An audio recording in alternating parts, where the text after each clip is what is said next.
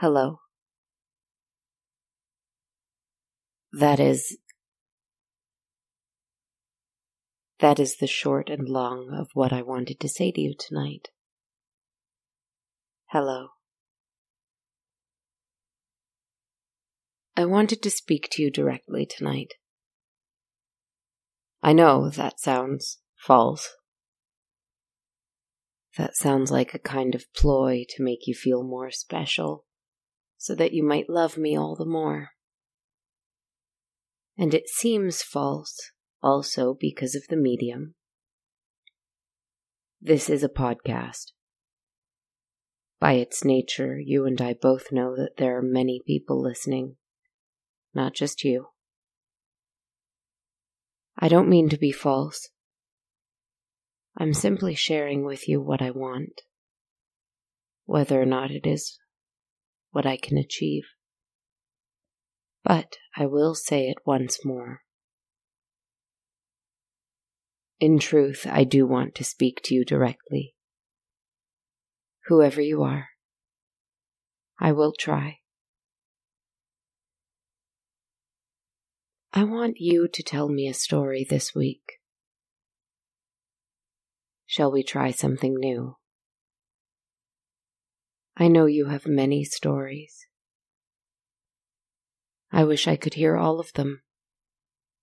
But instead, I want you to tell me the story about that one time you were by yourself, but you suddenly became aware of the fact that you were not, in fact, alone. I want you to think about where you were at the time. I know that you can't tell me, so I'll help you try to remember. I like to imagine that it was at night, perhaps outdoors, in a lovely place with a history, like a cemetery or an old ruin or battlefield that you didn't even know was there. But perhaps you weren't. Perhaps you were indoors, somewhere safe. Maybe you were at home. Perhaps it was instead the early morning, and you woke up just for a moment, when the world is still dark and quiet and empty. If you are here, listening to my voice, because you want to hear some kind of tale about a ghost or a monster or a lost soul, then I think you know the feeling. You know this moment I'm describing. Did the air change a little? Perhaps it grew a little more cold. Perhaps it crackled with the sensation of someone there with you, just watching you and waiting. Think about that feeling.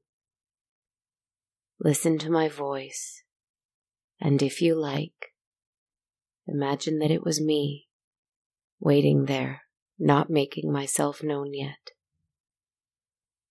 You don't know. Maybe it was me. You don't know. I want you to think about what happened next. Did you see something? Did you see a shadow? Or was it a light? Was it a reflection in a mirror? Or perhaps a face in a window that you first thought was a reflection, then realized the dreadful truth? Was it a person? Or something much like a person, just watching you, just waiting? What did they do? I imagine that they were simply watching you. I imagine that you felt them watching first, before you saw them, if you saw them at all. If you were afraid, perhaps you ran away before you even had a chance to see them. If you were in your room, perhaps you grew afraid and turned the lights on quickly to dispel whatever shadow-loving thing was there, waiting. And wherever you were, if you were feeling a little brave, perhaps you raised a hand and gestured, just a little wave. just to say hello to them. Did I say hello back?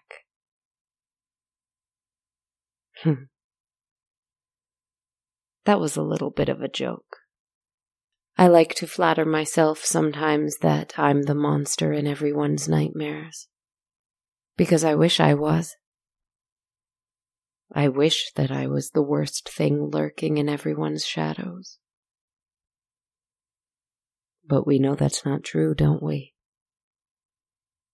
Because I know for a fact that there are worse things in the shadows than me. There are things that have waited for me in my shadows since I was a young, alive thing. I remember, even before that fateful night in the tower, I remember something watching me. I never saw it. I never understood what it was. Perhaps I still don't. But I remember having the distinct knowledge since I was a child that I was not alone, especially not in the darkness. That's why we fear the darkness, is it not? Because it is the only time we can no longer pretend that unseen things lie in wait for us. What are they waiting for, I wonder? Since I became this thing I am now, they are all the more plentiful, but I simply don't fear them. Not as much, anyway. I was afraid momentarily of what waited for me in the shadows just the other night, though. I walked through my city. I didn't hide my face or my hands or my wings. And this was all just as well because my city is used to the unusual, and hardly anyone took notice. It was lovely. It was warm outside. I walked through the crowded parts of the city on this weekend night, and the energy and life all around me gave me energy and life in return. I kept walking to the emptier suburbs. I kept walking until I found a green place. Still a green place in a city. I'm a little ashamed to say that it was a golf course, but even a manufactured green place is lovely too. I walked its hills and its sandy craters. I found clusters of trees and garden paths. Suddenly I felt as if I was home. In my own time, the time I lived in when I was alive, a time where most of my world was green, a time where shadows were mysterious and frightening, because I wasn't mysterious or frightening. I felt young again, and I felt afraid, because I felt a familiar pair of eyes on me. And I heard a voice that I haven't heard for some time, singing a song that I remember sharing with you not long ago. A song that I heard from someone else long ago. Come away, death, and in sad cypress let me be laid. Fly away, breath. I am slain by a fair, cruel maid. My shroud of white stuck all with you. Oh, prepare it. My part of death, no one so true did share it.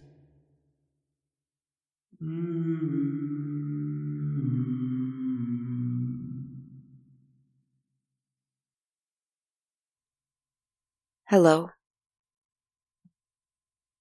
I said it because I knew immediately who it was, even before he stepped out from the shadows of a spruce tree. There he was, not old and weak as he was when he passed away, and not invisible and furious as he was when I last had him in my life. It was the man who hunted me down all those centuries ago, and instead of destroying me, helped me find my humanity again. Do you remember him? It's all right if you don't. I'll describe him. Now recall, he is a phantom, and so everything about him shone with a strange lightness, a shimmering kind of electricity. He faded in and out of view at first, as though he was trying to summon the strength to appear before me in a consistent, solid image, sputtering and cracking like a television that hadn't been used in a long time. He eventually found his power and remained solid before me. And he was a young man again. Not much more than 30, far from the age he was when his life left his body. It's strange to see someone as large and strong as him, so vital, with a glint in his eyes and his long curling hair and his full unkempt beard. It's strange to see someone like this clinging to the real world, fading from view. A strong and vital ghost, I suppose I mean to say, is something of an oxymoron to me. He exemplified life when I knew him. When he was a cruel, invisible poltergeist, it was easier to accept his death. Like this, I felt I could mourn him all over again. "I'm sorry I banished you," I said to him. He smiled softly and shook his head. I heard his voice, though his lips didn't move, and the sound of his voice, as it was when he was young and alive, broke my heart anew. "I deserved it," he answered. I could have said a lot of things to him. I could have apologized for, time and time again, returning to the negative influence in my life that is my dark stranger. I could have tried to explain myself and my repeatedly refusing to destroy him. I could have accused him of hating me and everything that I've chosen to become. But I didn't do that. "Tell me something, please," I asked him, though I was afraid to do it. "Are you real? Or are you a part of the story?" His brow arched a little as his voice echoed out. "We are all part of the story." I nodded and took a step towards him. Despite the fact that he was drained of most of the color he had in life, his eyes were a sparkling blue. For all that physically he was the complete opposite of my dark stranger, who exemplified death, his eyes were the exact same shade of blue, and it frightened me. But I took another step towards him anyway. "We are all part of the story," I repeated, then paused. "Whose story?" His brow arched again, and his blue eyes seemed so sad all of the sudden. He didn't answer me. "Whose story? Mine or hers?" I asked again, though I began to fear the answer. He placed a hand on the side of my face. I swear that I could feel it, though that seemed impossible. "She so wanted me to be real for you," his voice echoed. He smiled through phantom tears that fell from his eyes now. "She wanted you to have me. She was afraid of who you would become without me. And so, I became real. I became real for you. I lowered my eyes and tears fell from them now, too. This man, this hunter, this phantom, he always managed to bring forth the most human tears from me. This night was no different. "You are my heart," I whispered, and looked up at him. Pure, good, and fictional. He embraced me now. And because he was dead already, because he was a phantom, but perhaps because he was never real to begin with, I could not hurt him this time. He was real now, more than ever before. We sat and looked at the moon for a little while, and I didn't speak, but I've been thinking about lots of truths lately that I've been afraid to acknowledge. Sitting on this manufactured green land with this manufactured loved one, in this manufactured scene that I'm recreating for you now, I felt both lost and found, destroyed and yet born anew. At least now, I know that he can be there whenever I have need of him. This sweet lost soul, this poor work of art who found himself in a cruel world with only the purpose of being there for me. A beautiful work of fiction who I will struggle with until the end of my days, if that ever comes. Which it may not. How lovely and torturous it is to be an unwitting Prometheus, with an equally unwitting Deucalion. My man of clay who loved me better than anything of flesh and blood. The moon came and went, and so did he. Yet when I made it home to my strange little white linoleum hovel, I knew that he could return any time I needed him to. He came into being because I needed him, and so someone created him to help me find the humanity in myself. This is a podcast. This podcast has been created by someone, by a girl. It was created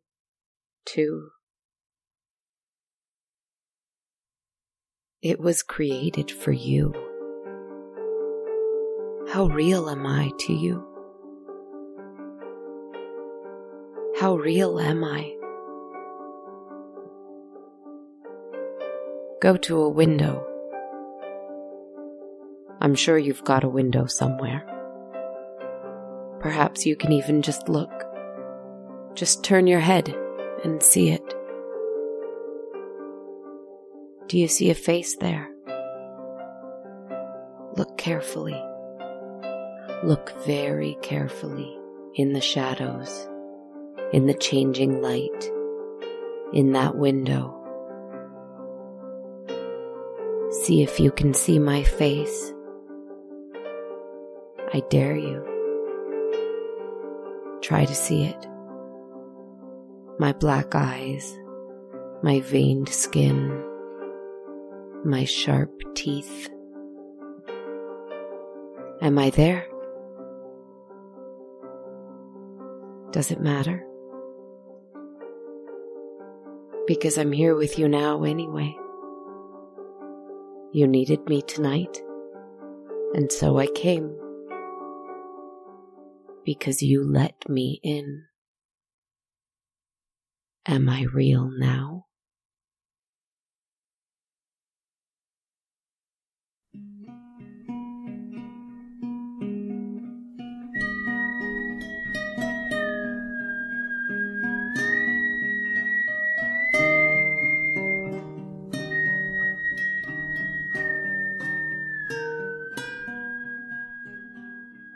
Good evening, friends. This is Kristen. I'm the creator, writer, performer, podcaster, etc. behind On a Dark Cold Night.